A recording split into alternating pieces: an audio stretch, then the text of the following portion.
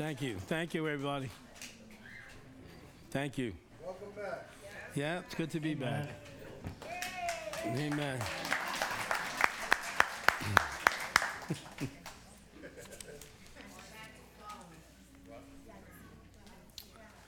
Hallelujah. Okay, so we're going to finish this outline tonight. She goes, "Are you sure?" I don't think I had the right one. Let me see. No, you got it. This is where we're starting right here. Oh, I thought it was B. It's D. Okay, so we're starting in section D. And in Jesus' name, we're going to finish this tonight. Amen. I said in Jesus' name, we're going to finish this tonight. The word says you shall declare a thing and he will establish it, right? Pastor Tom, would you kind of get us into this section here? Read what we have here. There's a lot of reading here, so stick with us. Excuse me one second. Before we get started, for those of you that might not have ever come on a Wednesday night, when we have this kind of a format, we are intentional about doing it this way so that this is a night where you can ask questions, where you can share something, you can make an observation or share whatever you like, but just make sure, let's keep it pertinent to the discussion of what we're having here. Okay, you're free to ask any question you want as long as it applies to this subject, okay? So please don't raise your hand and ask me to identify the Antichrist. It has nothing to do with what we're talking about here. Amen? Amen. Thank you. And raise your hand if you have a question. The reason being is we have individuals here with microphones that can come over so that everybody can hear your question and understand that the questions get recorded also with the rest of tonight. So speak nice and loud, clear. Amen? So when you ask a question, you can look. There's Bill back there. Say hello to Bill. There's Raina back there. Hi, Bill. So when you ask a question, just look back and wait for the microphone, and then you can start your question from there. So we've been talking about the abundant life, and as Pastor said, it goes along the lines of what we've been teaching on as far as Sunday services with our finances. And two of the big things we've been talking about, and I just want to hammer this home because we've been talking about it a lot with the message. John 10:10, it says that Jesus came to give us life and give it to us more abundantly, right? And one of my favorite scriptures of all time that covers every area of our lives, it's 3 John 2. Beloved, I wish above all things that you prosper and be in good health, even as your soul prospers. So that's really the foundation of a lot of these series. And at the beginning of this lesson, we talk a lot about John 10:10.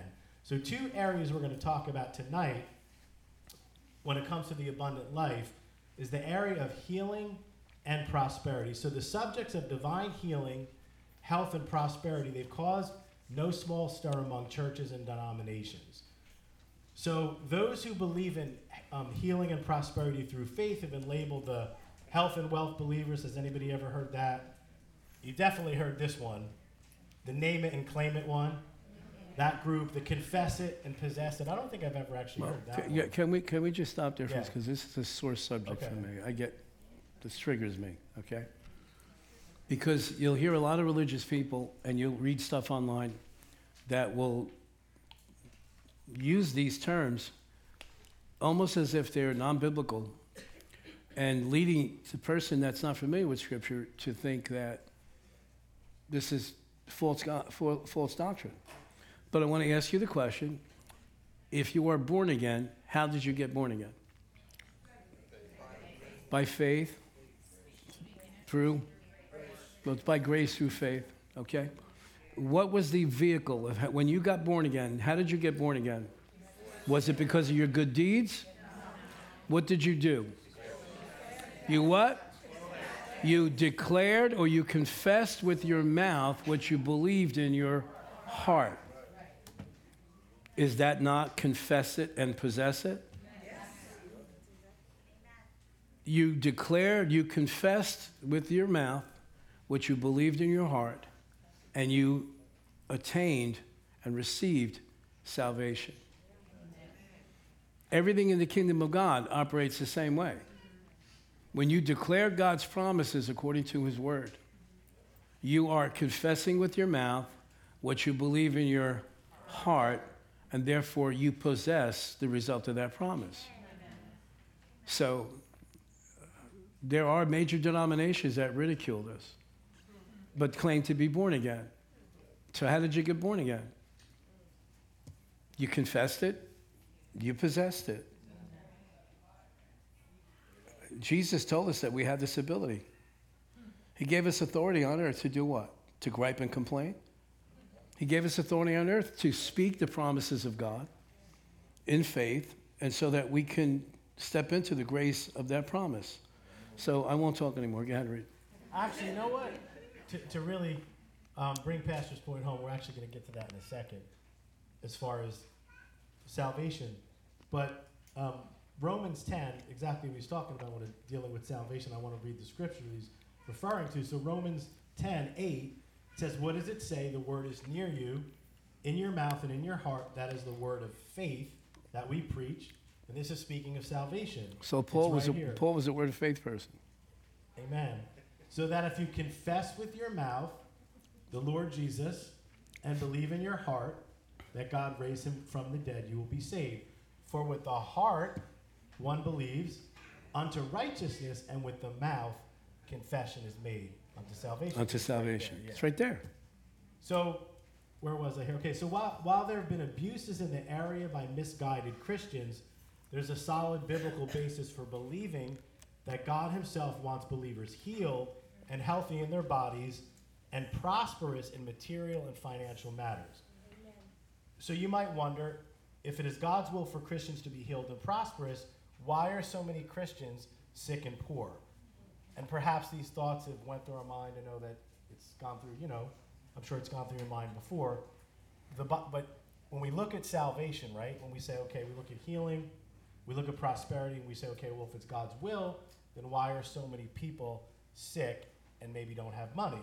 Well, okay, you could use the same argument for salvation, right? The Bible teaches that God is not willing that any should perish, but that all should come to repentance. But God loved the world so much that he sent his only Son, that whosoever shall believe in him would not perish but have everlasting life. We see that in John 3:16. So it is God's will for all to be saved. Would we not agree? Yes. He desires for all men on this earth to be saved and what come to the knowledge of the truth. And we see that in 1 Timothy as well. But we know, right, that not everyone will be saved. Why? Because they make a choice to reject the gospel. They hear it and they make a choice to reject the gospel. Why? Simply because they refuse to believe God's word. They refuse to believe in and receive Jesus as Lord. So does that kind of make sense? So it kind of falls in line with the same thing, and that's what they're saying here. You have anything to add to that? Again, they're saying here, well, if a person, God bless you, if a person doesn't confess Jesus as Lord, what are they going to do when they get to heaven? Bang on the door and say, you got to let me in? No, I don't have to let you in. Okay, it's a condition. But the condition is faith. The condition is not, well, you didn't do enough, you didn't give enough, you didn't pray enough.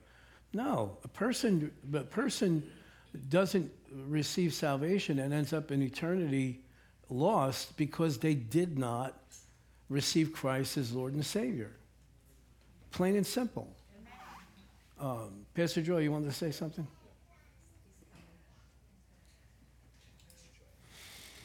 John 1:11 and 12 says, believe in your heart and receive it, then you have the right to become a child of God. Right. But you have to. To as many as received him, it says. Yeah. And believe is a verb, it denotes action. So that's Exactly. the action you take. Exactly. Does anybody have, at this point we could stop, does anybody else have any comments or questions up to this point? Okay. So in the same way, we could see that the Bible teaches it's God's will for all believers to have life and have it more abundantly. God wants us to prosper and be in health as our soul prospers. So it is God's will for all believers to enjoy the abundant life, which includes healing, and that also includes prosperity. Yet we know that not everyone will experience healing, Can I stop health, there? and prosperity. Okay, so it's just saying very clear. It's God's will for everyone to experience health, and divine prosperity. But just like it's God's will for everyone to go to heaven, and they don't, God's will doesn't always come to pass. It's like sometimes people say, well, you know, whatever God wants is going to come to pass. No, that's not true, because if that's the case, Adam would have never fell. Eve would have never fallen.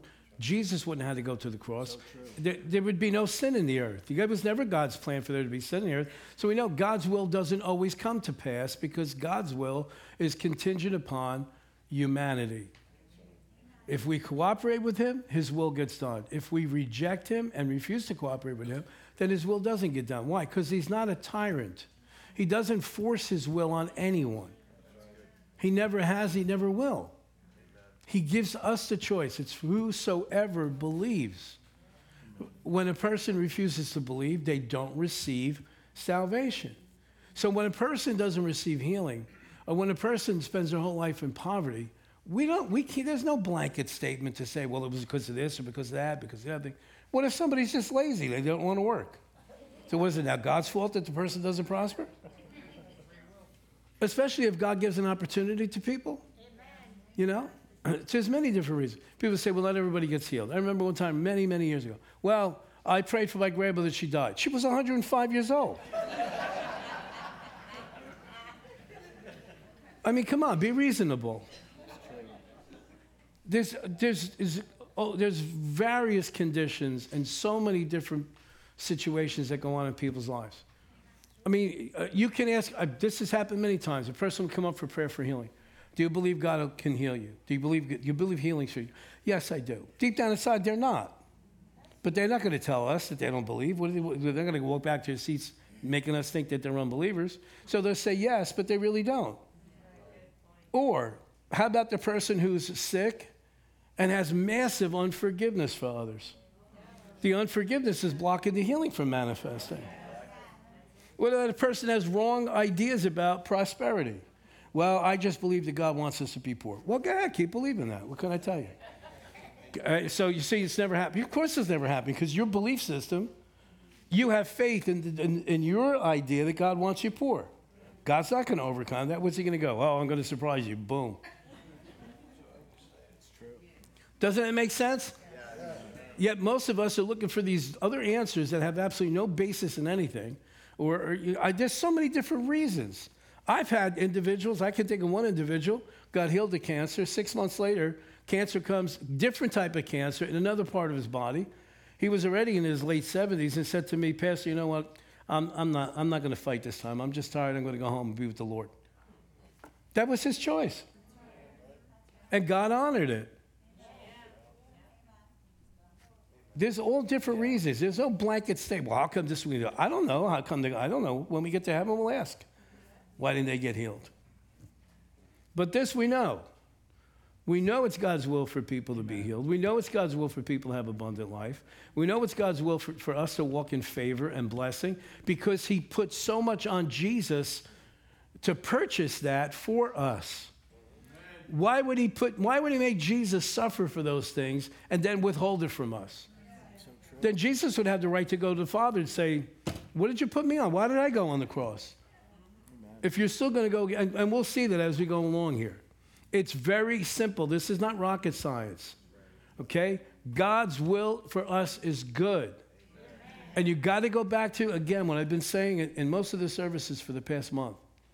God's desire is to get all of humanity back to Genesis chapter 1 and the beginning of Genesis chapter 2. That is that this whole book exists to get us back to where the creation was before sin came into the world.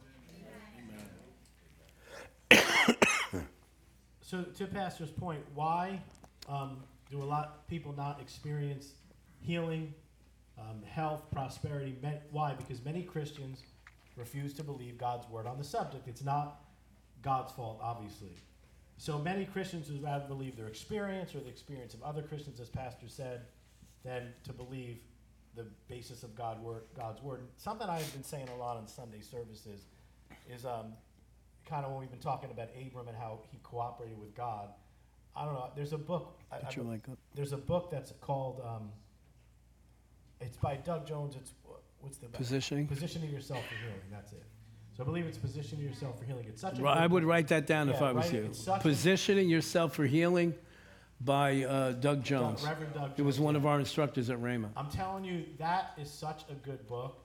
But one of the things he said that really is like foundational for me now, he said to everything in life, there's a God side and there's a man side. And he said this, right? He said, the more you teach and the more you build yourself up on the God side, the easier it is to do the man side.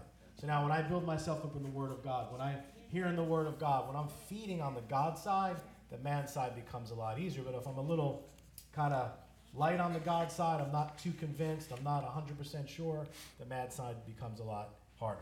Does that make sense? So there's a God side and a man side, and that's exactly what we're talking about. So on the other hand, there's times when believers do believe God's word on the subject, but they're still not living in total health and prosperity. Why is this? There can be various reasons, but we're going to look at a few common reasons.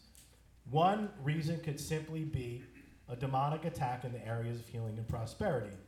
If the devil can defeat a Christian in these areas and wear down their faith, then he's accomplished a double victory. First, the Christian who became weary in well-doing and who cast away his or her confidence in God's word in these areas does not experience the blessings of healing and good health, nor abundant prosperity. Second, the devil has now silenced the Christian from preaching or ministering to others in these areas. So not only are we getting healed and blessed for us, we're getting healed, we're living in healing, we're living in prosperity to now bless others. And that's actually something that can bring people to Christ, because now they see that in your life and they say, I'm missing that in my life. What are why is this happening in your life? And then you can share the gospel with them. So that's an area he tries to silence us. So there's no doubt that in these areas, the Christian must patiently fight the good fight of faith to obtain the promises. It's not easy to do, obviously, but oftentimes takes perseverance and obviously requires long suffering. Do you have anything to add on that point, Pastor? No, let's keep going. So another reason could simply just be a misunderstanding or impatience in regard to the law of sowing and reaping. Sometimes things do take time. Although this chapter does not include an in-depth look at God's laws of giving and receiving, nonetheless, giving is the way to abundant living. We will reap what we sow, and if you could see here for further study, there's scriptures here. But as we tithe and give offerings to the work of God, we're sowing into God's kingdom. Like any seed that is planted. Add something there. I'm going to be spending a lot of, all the pastors at the campuses this weekend will be spending a lot more time in depth talking about sowing and reaping, the difference between the tithe principle and the principle of giving. It's two different things. Two different things. Learn that, please, because you need to operate biblically, scripturally. Amen. Tithing is tithing, giving is giving. They're not interchangeable. Each one of them has separate promises attached to it. So the giving could be more classified as sowing and reaping. So we're going to spend a lot more time on that on the weekend. So those of you that can't make it on the weekend, please make sure you listen to the message next week. I guess next Tuesday it'll be online. But these are areas. See, nobody purposely, I shouldn't say that. Very rarely do you have a person that just says, okay, I know what the word says, but I'm not doing it. And I'm going to insist on doing things my own way. Well, God bless you. Come back and let me know in 5 years how things are going. It just doesn't make any sense. If God in his mercy, God is love, and if he's gone out of his way to preserve his word for thousands of years, okay, because remember, most of the principles we talk about having to do with healing, but more so prosperity and blessing, are not in the New Testament. They're in the Old Testament. So we need to study those principles. Why would God put all that stuff in there if it wasn't his will for it to prosper? Why would he give us so much direction? It's true. So much instruction. Like people will say, well, I believe that the baptism of the Holy Spirit and working of miracles and all those things, I believe that passed away with the disciples, the last apostles. Okay, well, nobody told God, because he made sure in 1 Corinthians chapter 12, 13, 14, we have so much instruction about the gifts of the Spirit. So much instruction about working miracles. So much instruction about speaking in tongues, praying in tongues, prophesying. Why would he give us those instructions for something that was going to die within a couple of generations? It makes absolutely no sense. And people say, well, I don't really believe it's God's will for prosper. Then he wasted a whole lot of pages in the Bible because we have so much instruction pertaining to these things. And then Jesus said, heaven and earth will pass away, but my word will never pass away. So just by virtue of the fact that we have so much instruction, when you have so much instruction about something, it's because the author of the instructions expects us to use it for all of our lifetime on this earth. Amen? Amen. So let's move along because we're running out of time here. And you're making me talk too much. I'm going to stop asking them in between things. All right. I got it. I'm back to where we were. So like any seed that is planted, a period of time will usually pass before we see any evidence of that growing seed. Now, if you've been here any length of time, you can do this with me. Seed, time, harvest. See, Pastor, we're paying attention. I'm telling you, I'm proud of you guys. So, do it again because there's some newcomers here that don't know that. Seed, time, harvest. What do you think it would be better if it would be like seed? Most of us want seed, time, harvest. No, I like it like this. Seed, time, harvest. Right? Yeah. I like that one better. So if it was growing all the time, but often we have to wait a season or two to see and reap the full harvest of our seed on a consistent basis. Of course, our harvest will be in direct proportion to the amount we have sown. Again, we shall reap if we don't faint. This too is an area where faith and patience must be exercised on a regular basis. So let's look at the scriptures a little It's not more. only faith and patience. I want to add something to this. There needs to be sensitivity to the Holy Spirit. True. Otherwise, you won't know what season you're in. It's true. You need to be sensitive. You need to know, okay, right now. Because if you think you're in a season of harvest, but the Holy Spirit's like, no, it's a season of sowing, you're going to get mixed up. You're going to get discouraged. You're going to get frustrated. You're going to go, what's going on? I don't understand this. And by the same token, if you think it's time for you to sow, but yet it's time for harvest, you can miss your harvest. True, yeah. So go ahead. Go ahead. So we're gonna look at. Does anybody have a pen? Can you? Because he's saying some things that are good, and I want to take notes here. Sorry. Do you mind if I stop for a sensitive? Okay, I got it. So let's look at the scriptures a little more closely. Most Christians will agree that God has the power to do anything. God has the ability to heal and prosper anyone he chooses. The real question in mind of many believers is this: is it God's will to heal and prosper everyone? That is a big question. We know God is able, but is he willing?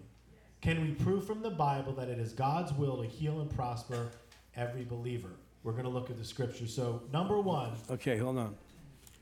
I don't know why this outline has this in this order, because I think I would rather do Deuteronomy 28 first and then come to Galatians, because Galatians is the fulfillment of that from the Old Testament. So we're going to go to 2. What about sickness and poverty? Let's go to Deuteronomy 28. You know where that is, right? The beginning of your Bible? If we can get 28, 1 through 4 on the screen. Thanks.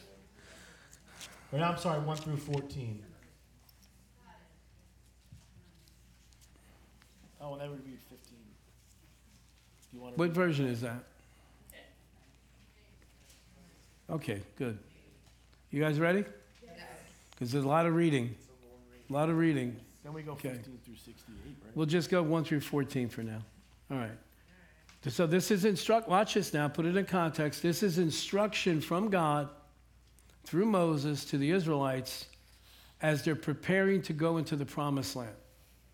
Okay? So whenever you're going to go from this is another thing. Whenever you're going to go from one season to the next season, it's a period of transition. You're going to receive instruction from God. Okay, you getting this? You're going to receive instruction from God. Because there's no use in bringing you into a new season and you're there wandering, not knowing what to do in this new season. All right, so you ready? Now it shall come to pass if you diligently, would you say that please?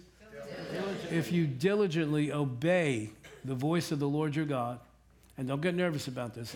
Let me go through this. There's a reason why I wanted to do it this way.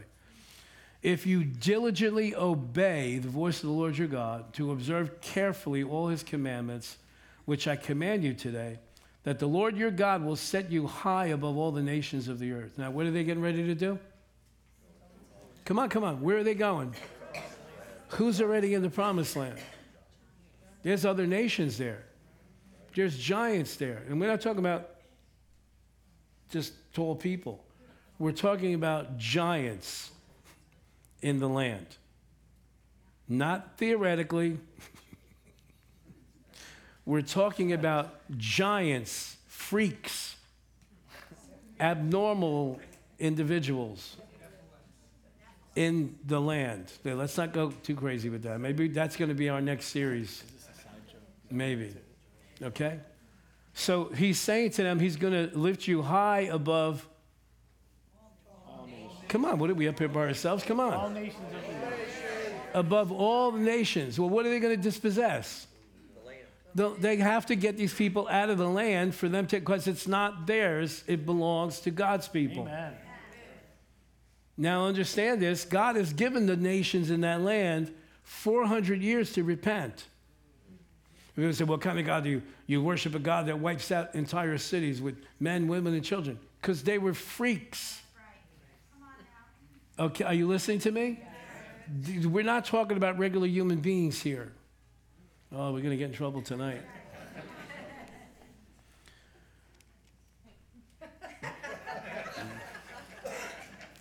All right. And all these blessings shall come upon you and overtake you. Now he's going to read the blessings. Because you obey the voice of the Lord your God.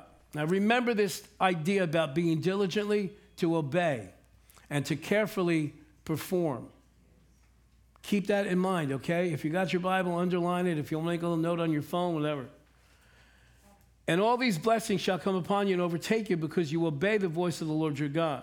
So what's the contingency here for receiving these blessings? Obeying, how? Diligently. Remember that, okay? Verse 3, blessed shall you be in the city and blessed shall you be in the country. Blessed shall be the fruit of your body, the produce of your ground, the increase of your herds, the increase of your cattle, and the offspring of your flocks. In other words, your investments are going to prosper, okay? Amen. Blessed shall be your basket and your kneading bowl. This is the provision. This is how you prepare your food. Blessed shall you be when you come in, and blessed shall you be when you go out. The Lord will cause your enemies to rise up against, who rise up against you, to be defeated before your face. Thou shalt come out against you one way, and shall flee before you in 7 ways. The Lord will command the blessing over you in your storehouse. That's your bank account, okay? And in all to which you set your hand to, everything you touch, he will bless. He will bless you in the land which the Lord your God is giving you. The Lord will establish you as a holy people to himself, just as he has sworn to you, if you keep the commandments of the Lord your God and walk in his ways. Then all the peoples of the earth shall see that you are called by the name of the Lord, and they shall be afraid of you. Verse 11, and the Lord will grant you plenty of goods. Just enough? How much? Plenty of goods. In the fruit of your body, in the increase of your livestock, and in the produce of your ground, in the land which the Lord swore to your fathers to give you. In other words, you have an inheritance. The Lord will open up to you his good treasure, the heavens, to give you rain in your land in its season, and to bless all the work of your hand. And you shall lend to many nations, but you shall not borrow. And the Lord will make you the head and not the tail. You shall be above only and not beneath, if you heed the commandments of the Lord your God, which I command you today, and are careful to observe them. So you shall not turn aside from any of the words which I command you this day, to the right or to the left, to go after other gods to serve them. And we're going to stop right there. When I first started to, awesome, this is wonderful. We don't talk about this enough. You know, when I first got born again 39 years ago, that's all we talked about was Deuteronomy 28. When you said to somebody, I pray the blessings of Deuteronomy 28 over your life, that was like, oh my gosh, yeah, I received that. I received it. Because it's all the provision we need. It's all the favor that we need. It's all the blessing that we need. It guarantees that our families are going to continue for generation after generation after generation. Our investments are blessed. Everything that we touch prospers. But when I first would read this for probably the first 5 to 8 years that I was born again, I would read this and I would think to myself, this is wonderful.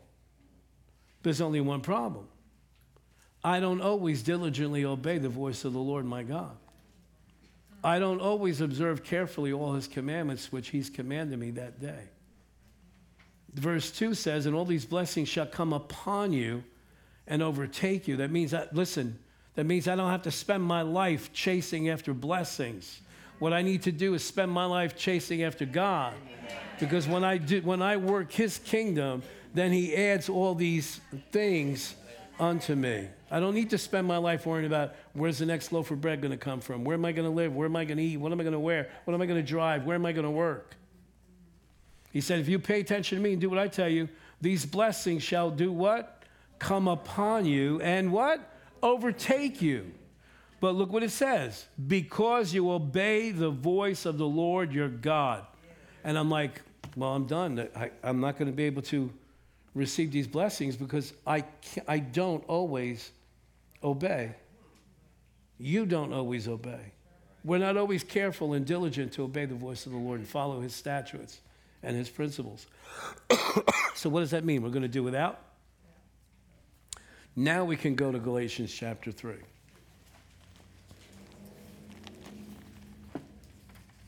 Now, which side of the cross is Galatians on? Is it before the cross or after the cross? After. Some of you are not convinced. Which side of the cross is this on? After. Which side of the resurrection is this on? After. And you got a little weaker that time too. After. Which covenant is this in? Is this the old covenant or the first covenant, or is this the second covenant, which the Holy Spirit tells us we have a better covenant with better promises? So you tell me, if a person under the old covenant that was less covenant than we have now could get healed, could get blessed, could prosper, their investments would prosper, and you're telling me now that we have a new covenant with better promises, we're going to live less than what they lived in then? Doesn't make any sense. Doesn't add up. Well, watch this now. So what's the answer to the question, how am I going to qualify for these promises of Deuteronomy chapter 1, verses 1 through 14? How am I going to do that? Why? Because there's a contingency clause. There's a contingency. Anybody that's ever worked in real estate or done any kind of law work or bought any kind of properties or sold any kind of property, there are contingencies. Okay? And if those contingencies are not fulfilled, Brendan, what happens if a contingency is not fulfilled? After 45 days of that contract, what happens? Where does it go? In the garbage, right? But if somebody fulfills these contingencies, then we can close on the deal, right? I think this is answering questions for a lot of people. Okay, look now, so look at verse 13 of chapter 3, Galatians. Galatians is written to who? Don't say the Galatians. It's written to the church. Amen? So look what it says here. Look at the revelation we're receiving now in verse 13. Christ has redeemed us from the curse of the law. What did we just read in Deuteronomy 28? We read the blessings that pertain to those who obey the law. But when we go back to verse 15, we're going to find out that there is a curse involved to those who do not obey the law. Just like there's a blessing for those who obey, there's a curse for those who disobey. And there's a whole lot more curses than there are blessings. We'll get back to read it, but I want you to see this here because that scripture used to stumble me. I wanted the blessings of Deuteronomy 28 in my life, but how am I going to do this? I'm not perfect. I can't fulfill the contingencies. So that contract for me stayed on the desk. Didn't go anywhere until years later I received the understanding that somebody besides me fulfilled the contingencies. Verse 13, Christ has redeemed us from the curse of the law, having become a curse for us, For it is written, cursed is everyone who hangs on the tree. Verse 14, that the blessing of Abraham might come upon who? The Gentiles in who? Christ Jesus, that we might receive the promise of the Spirit through faith. So there's two things here to receive. When we come into this relationship with our Father in heaven through the Lord Jesus Christ, the blessing of Abraham, which is really what's listed in Deuteronomy 28, and the promise of the Spirit to those who are in Christ Jesus. It's a twofold blessing. It's not only blessing that pertains to the earth, it's blessing that pertains to the realm of the Spirit. Are you guys getting this? Yes. So let's go back to Deuteronomy 28. I lost it now. I took my finger out of there. Deuteronomy 28.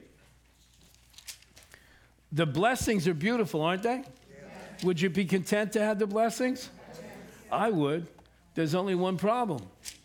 Outside of Christ, we don't qualify because he's the only one that could fulfill the contingencies. He's the only one that could qualify for the blessing. But where are you? In Christ. Where am I? In Christ. Where are we? In Christ. That's why in the New Testament you see over and over again, in Christ, through Christ, with Christ, together with him, in him, through him. Do you remember back in the old church when we were young and the priest would get up? In him and through him and by him. And we stood there going, I don't know what he's talking about. We had no idea that he was quoting this stuff. Okay, so Deuteronomy 28 now. So verse 1, did you want to say something? Oh, no. I was just going to see if anybody had any questions. Does anybody have any questions up until now? Well, let me go. Up to this point, I thought that was awesome. Nobody has any questions? All right. Perfect. Good, okay. So, verse 1 through 14 is everything good in life. You could say it this way. Verse 1 through 14 is the Garden of Eden all over again, where God's trying to get us back to, okay? However, for those who don't receive Christ, for those who reject Christ, for those who refuse to confess or declare him as Savior, verse 15. But it shall come to pass. In other words, you don't have to look for it. It's going to come. You don't have to look for it. It's going to come. That if you do not obey the voice of the Lord your God to observe carefully his commandments and his statutes I command you this day, that all these curses will come upon you and overtake you. Curses. And this would be a good time for everybody to go, dun, dun, dun, dun. All right? So what does it say? Cursed shall you be in the city, and cursed shall you be in the field, in the country. Cursed shall be your basket and kneading bowl. Cursed shall be the fruit of your body. In other words, it is the exact reverse of 1 through 14. And then it gets even better. Verse 25 says, the Lord will cause you to be defeated before your enemies. You shall go out one way against them and flee 7 ways before them. Your cart, look at verse 26. Now remember what's happening to the Israelites before Joshua and Caleb get them to the promised land. Not only wandered in the wilderness, their bones are still in the wilderness. Your carcasses shall be food for all the birds of the air and the beasts of the earth, and no one shall frighten them away. The Lord will strike you with the boils of Egypt. And really this translation should be, the Lord will permit. And really it's not God that permits, we permit because of our disobedience. Okay? With the boils of Egypt, with tumors, with the scab, with the itch from which you cannot be healed. The Lord will strike you with madness and blindness and confusion of heart. You shall grope at noonday. I mean, it doesn't get any better after this. Okay? Your ox, I'm just reading through here. You shall betroth a wife, yet another one shall lie with her. You shall build a house, but you shall not dwell in it. You shall plant a vineyard, but you shall not gather it. Now, do you recognize that this is the exact opposite that God spoke to Moses to tell the people of Israel? I'm going to bring you to villages you didn't build. You're going to live in houses you didn't build. You're going to drink from wells that you never dug. You're going to eat from vineyards that you never planted. What is he saying? It's going to be the exact opposite. Let me ask you this question. Is our life here on earth when we were sinners? And when I'm trying not to take time to explain this, but we need to explain it. When I say that, in other words, when you had sin nature still in your life, before you got born again, our nature is sin, okay? Is our life here on earth, when we're not in covenant with God, when we haven't received Christ, is it not the very opposite of the Garden of Eden? Yes. Absolutely. Absolutely. So, a nation that you have not known shall eat the fruit of your land and the produce of your labor. That literally, all these things literally came to pass in Israel. For centuries and centuries, Israel would raise the wheat, raise the vegetables, and the Roman ships would come and take it and bring it to the rest of the empire. It's happened all throughout history. And what does it come back to? Disobedience. Okay? So then we're sunk because I can't live perfectly. Yes, but there's one that has lived perfectly. And that's why it's so important for us to be in him, to be in Christ, because Christ is the only one that qualifies for Deuteronomy 28, verses 1 through 14. Now, what will happen? If you're not aware of this, you'll try to spend your life trying to do every little thing perfect, and all that's going to lead to is frustration. So what happens? Because religion is man trying to do everything possible to please God instead of man bowing the knee, acknowledging, I can't do this on my own, and acknowledging that Christ can. And that's why it's Christ in us is the hope of glory. Religion will kill you. Religion will send you to hell. Because you spend your life frustrated. Did I light enough candles? Did I spin enough beads? Did I give enough to the poor? Did I pray enough? Did I read enough? Did I go sit on a mountain for 3 years? Was that enough? All these things. And listen, we live right now, we have an entire community of people that live their entire lives trying to please God, only wear certain clothing, will only walk a certain distance on a Saturday, will only eat in certain foods, will do this ritual and that ritual and this thing and that thing, everything but bowing the knee to God to say, I can't do this on my own. Anybody have any questions? Any comments? Pastor Tom does. I just want to, actually, I think you read Galatians from 3 and then 13 on, but I was reading before that. Listen to us kind of in light of everything he just said. Galatians 3:10, for as many as are of the works of the law are under the curse. We don't live by the law, we're under grace, right?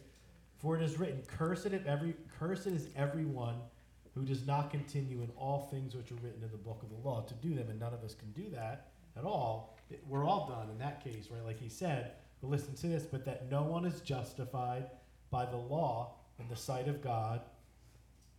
But that no one is justified by the law in the sight of God is evident, for the just shall live by faith. Yet So hold on a second, explain that.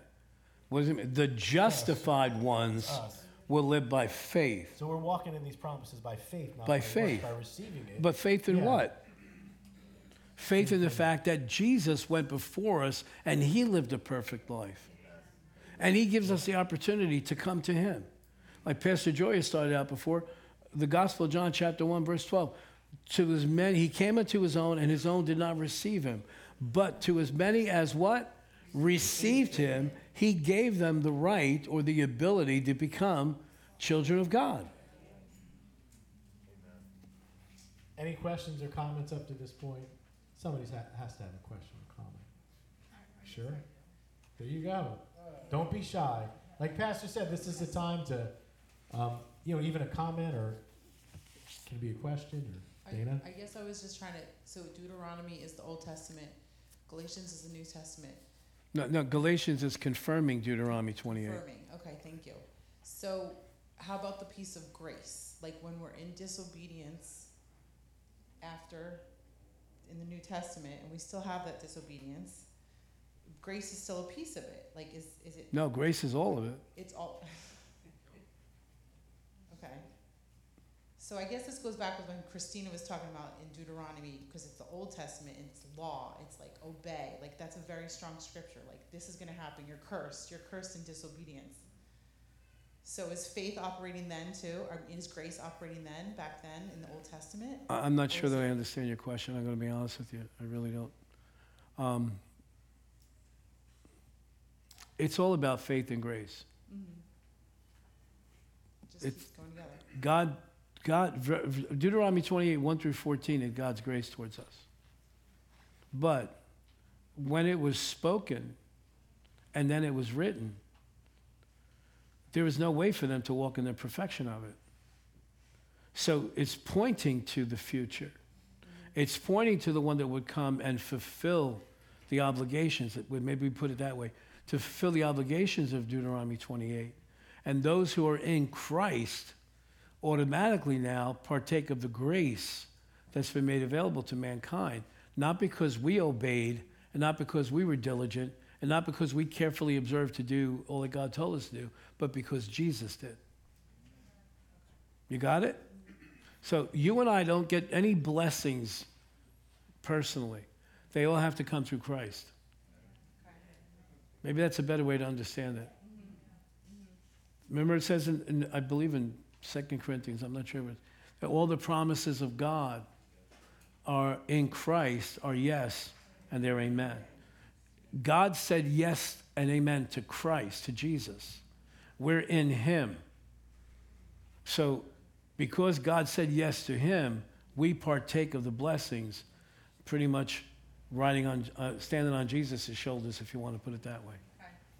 Does that help? It does, yeah. Okay. Thank you. Anybody else? Yes, Carol.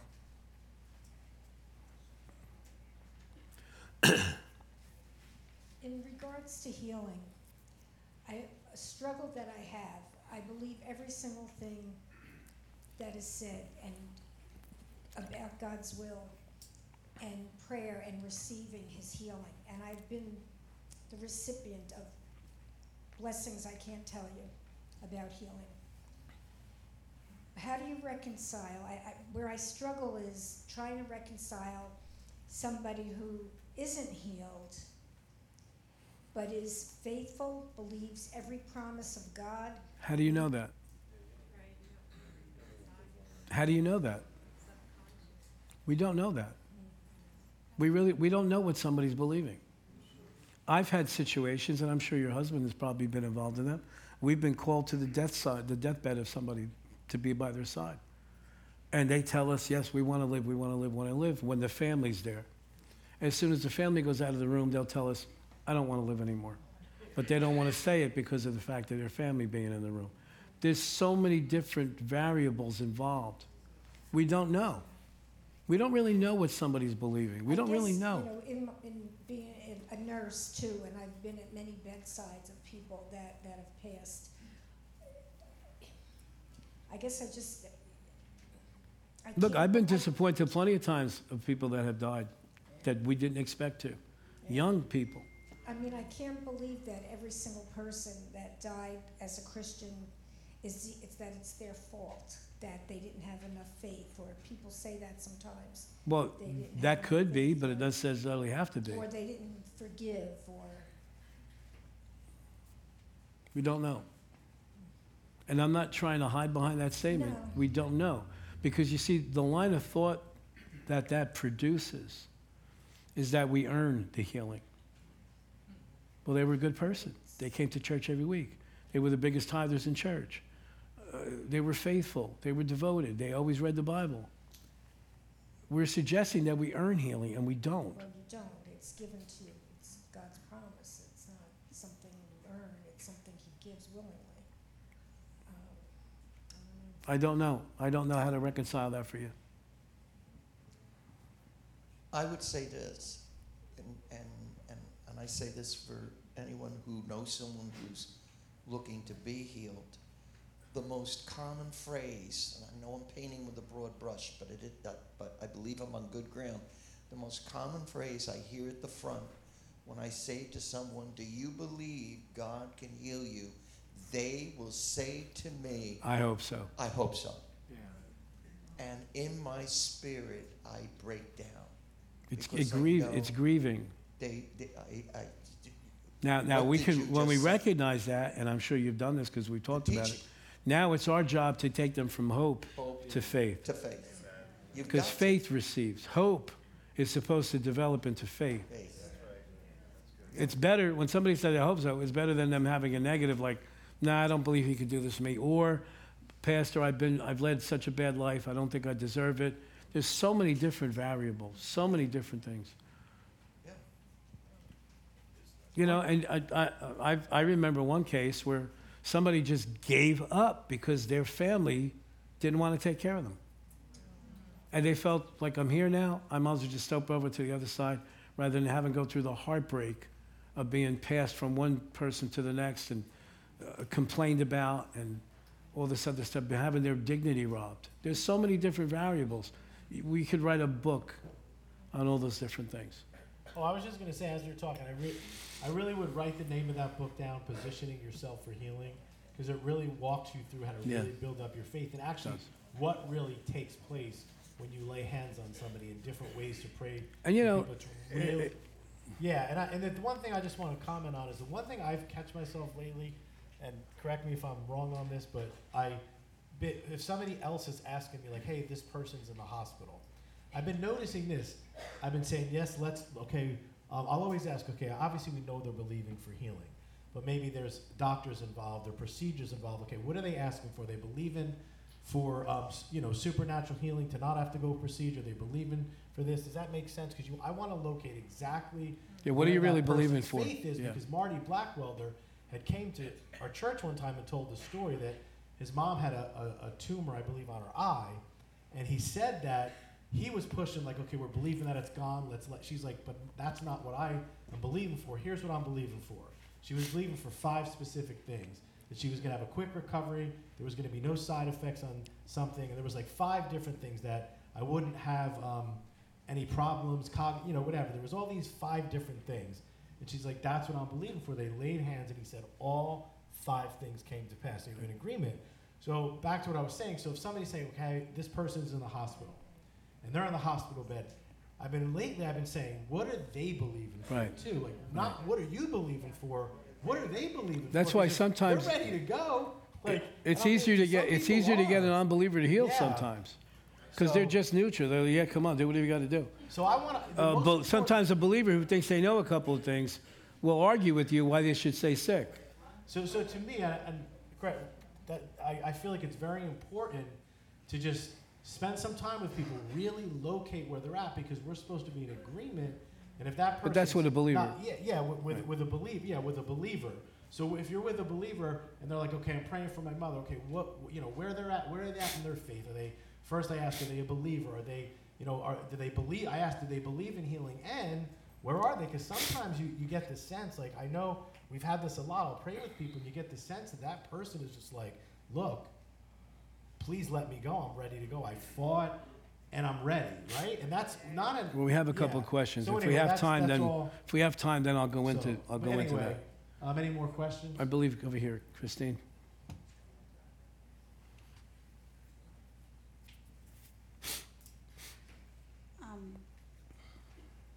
It says right here in Galatians 3 that you had read in 11. This is the Passion Translation. It says, the one who is in a right relationship with God will live by faith. So I know for me, hot mess. I'm a hot mess. And I was able to get to this place of experiencing the abundance of life when I made Jesus my lover.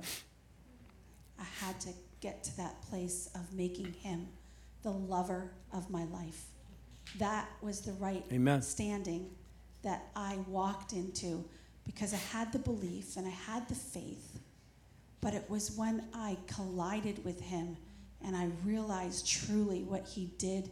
He took that position of that cross for me, for the sin that I have in my life. I'm Amen. still a sinner, but it was the making him the lover of my life, which means I have had to put things down, job opportunities, relationships, going to events, doing all of this, where I spend more time in the glory than I do in my daily tasks.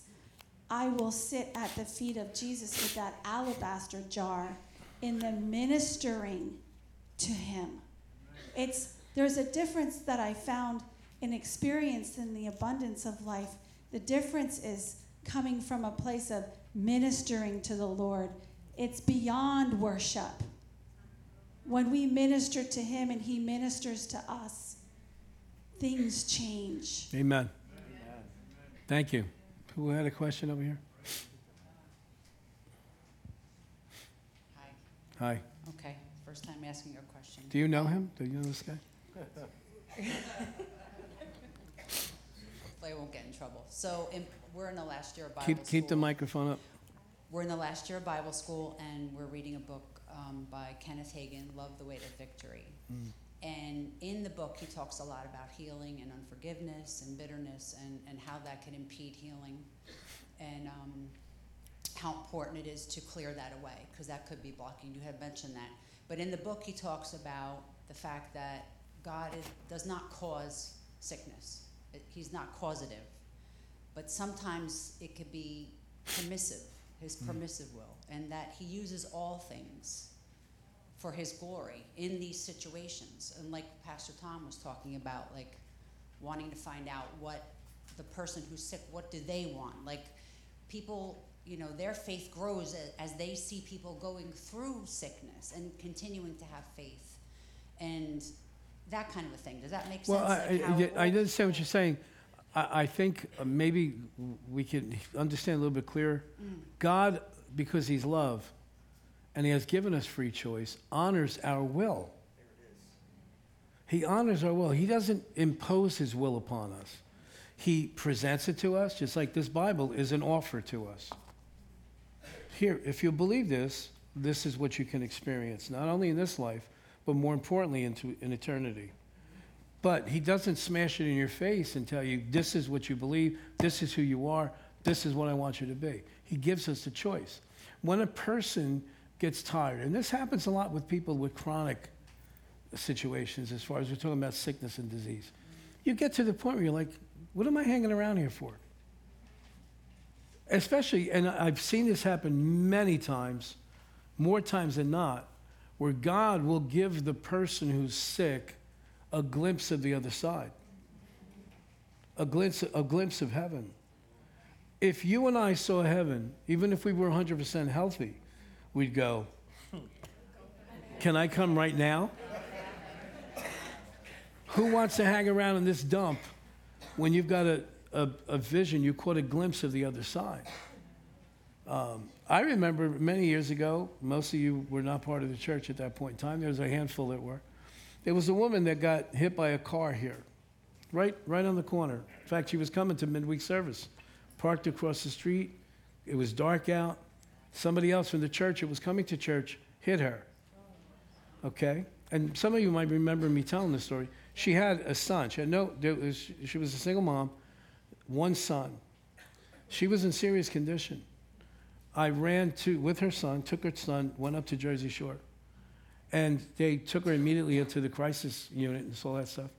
And so I'm praying 2:30, 3 o'clock in the morning.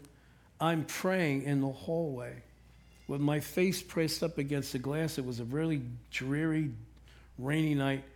God, do not let this woman get a glimpse of the other side, because she's had such a tough life. If she gets a glimpse of the other side, she's gone, and I'm going to have to raise this kid. And I would have, but it wouldn't have been God's best for him. Weeks later, when we finally got a chance that she came out of the coma, she finally got a chance, I said to her, tell me what you saw while you were. She said to me, I'm so angry I couldn't see anything. I said to her, I'm so sorry. She said, I had such an expectation to see Jesus, such an expectation to see the other side. And I said, I'm sorry, it's my fault. And I told her why. Now, where did I get that from?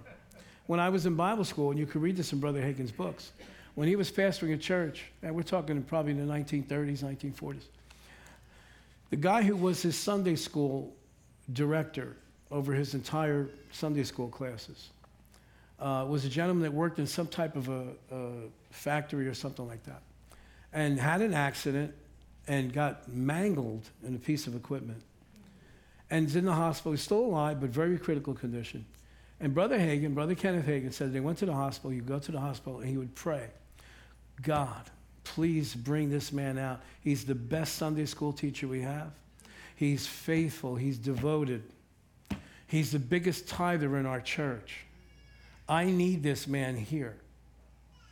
Okay? So the guy, after a couple of days, comes out of it and says to Brother Hagin, Jesus told me I had to come back. He said, Jesus said, Brother Hagin won't let go of you. He said, I wanted to stay. And he said, Jesus said, I can't let you stay. Brother Hagin won't let go of you. Now, the guy lived for many years after that. People say, when your time's up, your time's up. That's baloney. There's no place in the scriptures that says that. God honors our choice. God honors our will. God honors our desires. Okay? Why would it say at the end of Psalm 91, with long life I'll satisfy you and show you my salvation, if he was going to be the one to determine when your life is over? It's contradictory. Well, God knows when your number's up. No. He's waiting for you to decide. Christina. I love that you touched on that about God being a gentleman. So, two kind of different circumstances, but so I had lost my brother 3 years ago, and it was a situation that we didn't see coming. It was very sudden, and I remember just praying so hard, and I remember reaching out to you, and everyone was praying, and it was an unfortunate situation, and I remember being so upset at the Lord and just really questioning, like, you know, I mean, I prayed and I was really, you know, just, I did everything I thought I could, right? Then I go into Bible school, and I remember learning so much. If you guys are contemplating joining Bible school, y'all need to go. But that was just a little extra. But I remember reading the book, Pastor Jerry, forgive me if I'm wrong, but what was it, the healing, it was one of the healing books. We read like a million books. Christ the Healer, was it? I think so, and I remember not being able to get through like the first 5 pages because I was just distraught. Like I was Of course, like, yeah. Man, like I didn't pray enough, and then I went through like the guilt that I didn't pray. I didn't have the knowledge of the power and authority that I had within me. I felt like it was power unused. While I was in the room, I'm like, oh my gosh, I would have kicked everybody out of that room. No one would have been allowed in that room. It would have just been me and him. I would have been, you know, professing all these things over him. But at the end of the day, like, the Lord just gave me this beautiful peace that, like, he knew him more and he loved him more than I could ever love him.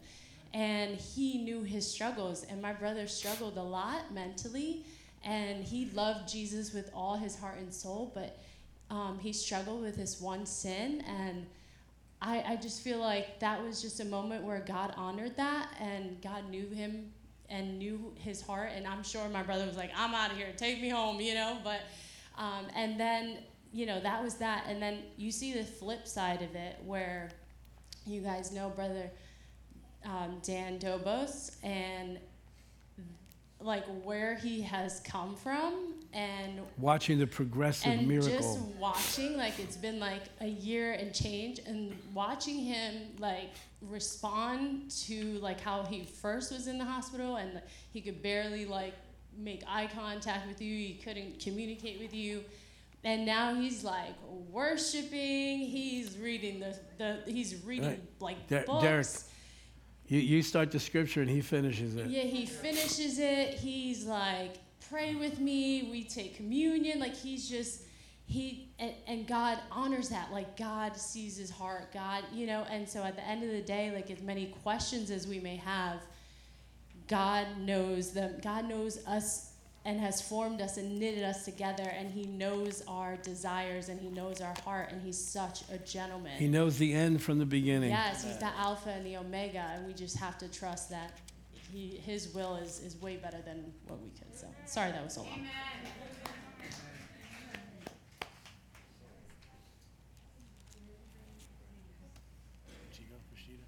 Go ahead. Just kind of piggybacking off of Christina, it's like she was in my head, because I lost my mom last year.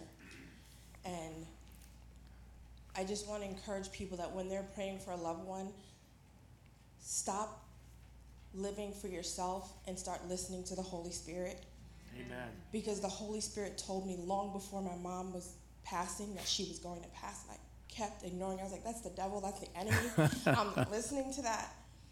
But when I stopped thinking about what I wanted and started listening, I realized she had been telling me she was tired. The Lord sent a Christian nurse to call me on the phone, and she's like, listen, the doctors aren't even telling you what's really happening. She's like, and I know you're a Christian, and I know you feel like you're not giving your mom every chance. She's like, but I'm telling you right now, sweetheart, I'm here with her every day. She's tired. She wants to go, and you gotta let her go because she'll sit here and wait for you. Yeah, because we could keep people here. We could keep them, and it's selfish. Yeah. And, And you know, sometimes they'll stay just long enough until we get it. yeah. That we're going to be, you're going to be okay. You know? I literally sat in her room, and the nurse was like, oh, well, when we disconnect her, it's going to go pretty quickly, blah, blah, blah, blah. And everybody who knows my mom knows she's stubborn. And she never Excuse me a second. Can you go to Deuteronomy 29:29, please? Don't put it up yet. Just go ahead. She does nothing the way people say she's going to. So they disconnected her. They're like, it'll take 20 minutes or so. 4 hours later, nothing's changed. She's breathing on her own. Her heart's still strong. She's like, I'm going when I'm going. Yeah. And I sat there and I said, Pastor Beth was there, and I said, Pastor Beth, you know, she's so stubborn. She doesn't even die right. And we all started laughing, and she started to go. Once she knew we were okay, she was done. So Yeah. You hear that so many times. People say, my God, they waited till every last family member got the chance to say goodbye. That's not a coincidence. Wow. Deuteronomy 29:29. You got it up there? You want to read it out loud with me? Ready? 1, 2, 3. The secret things belong to the Lord our God, but those things which are revealed belong to us, to our children forever, that we may do all the words of this law. There's secret things that belong to him that we're not going to know on this side of heaven. Stop frustrating yourself by asking the question over and over and over again. It's a secret thing, okay? Is he not king? Does the king deserve to have secret things that he doesn't want shared with anyone? Let it rest. Let it rest. Now, if a person, if he gets sick, I say fight and fight and fight. Don't just roll over and let the devil take you out. If you're going to go out on your terms. It's like, it was a perfect, thank you for sharing that, because that was a perfect experience to share on a night like tonight. And the peace, even at your mom's viewing, the peace that was there was unbelievable. It was like God's going, I got this. Hallelujah. Amen. Anybody else before we shut this out tonight? Yes, hon. Hi. So to piggyback off of both of their stories, I lost my grandfather in February. He wasn't a very big believer or anything, or at all. But I've been touched by the Spirit so many times, so did my grandmother. And when it was time where he was in the hospital and everything, I prayed, God, you did so much. Just lay those same hands on him. He still belongs here and everything like that. Maybe 20 minutes before my grandfather died, my dad was going to be going on a plane to New Zealand. That same hour, within that hour, they canceled his whole trip. There was a typhoon in New Zealand. My father wouldn't have been here. I wouldn't have been able to get to the hospital. He would have been alone. And I believe that, yes, I was praying for this grand miracle of life and everything, but we got a typhoon in New Zealand so we could all be with him. And that, I believe, when we pray for these miracles, yes, very unexpected things can happen. Amen. Because God's good and he's faithful. All he's looking for is faith. All he's looking for is for somebody to trust him and believe him. Amen? Amen. We got to go. It's 8. It's 16 minutes after 8. And some of you got to go pick up your kids and get them ready for school tomorrow. So God bless you. If you need prayer for anything, please come on up. If not, God bless you. Make sure you're here next week. We're going to start something new.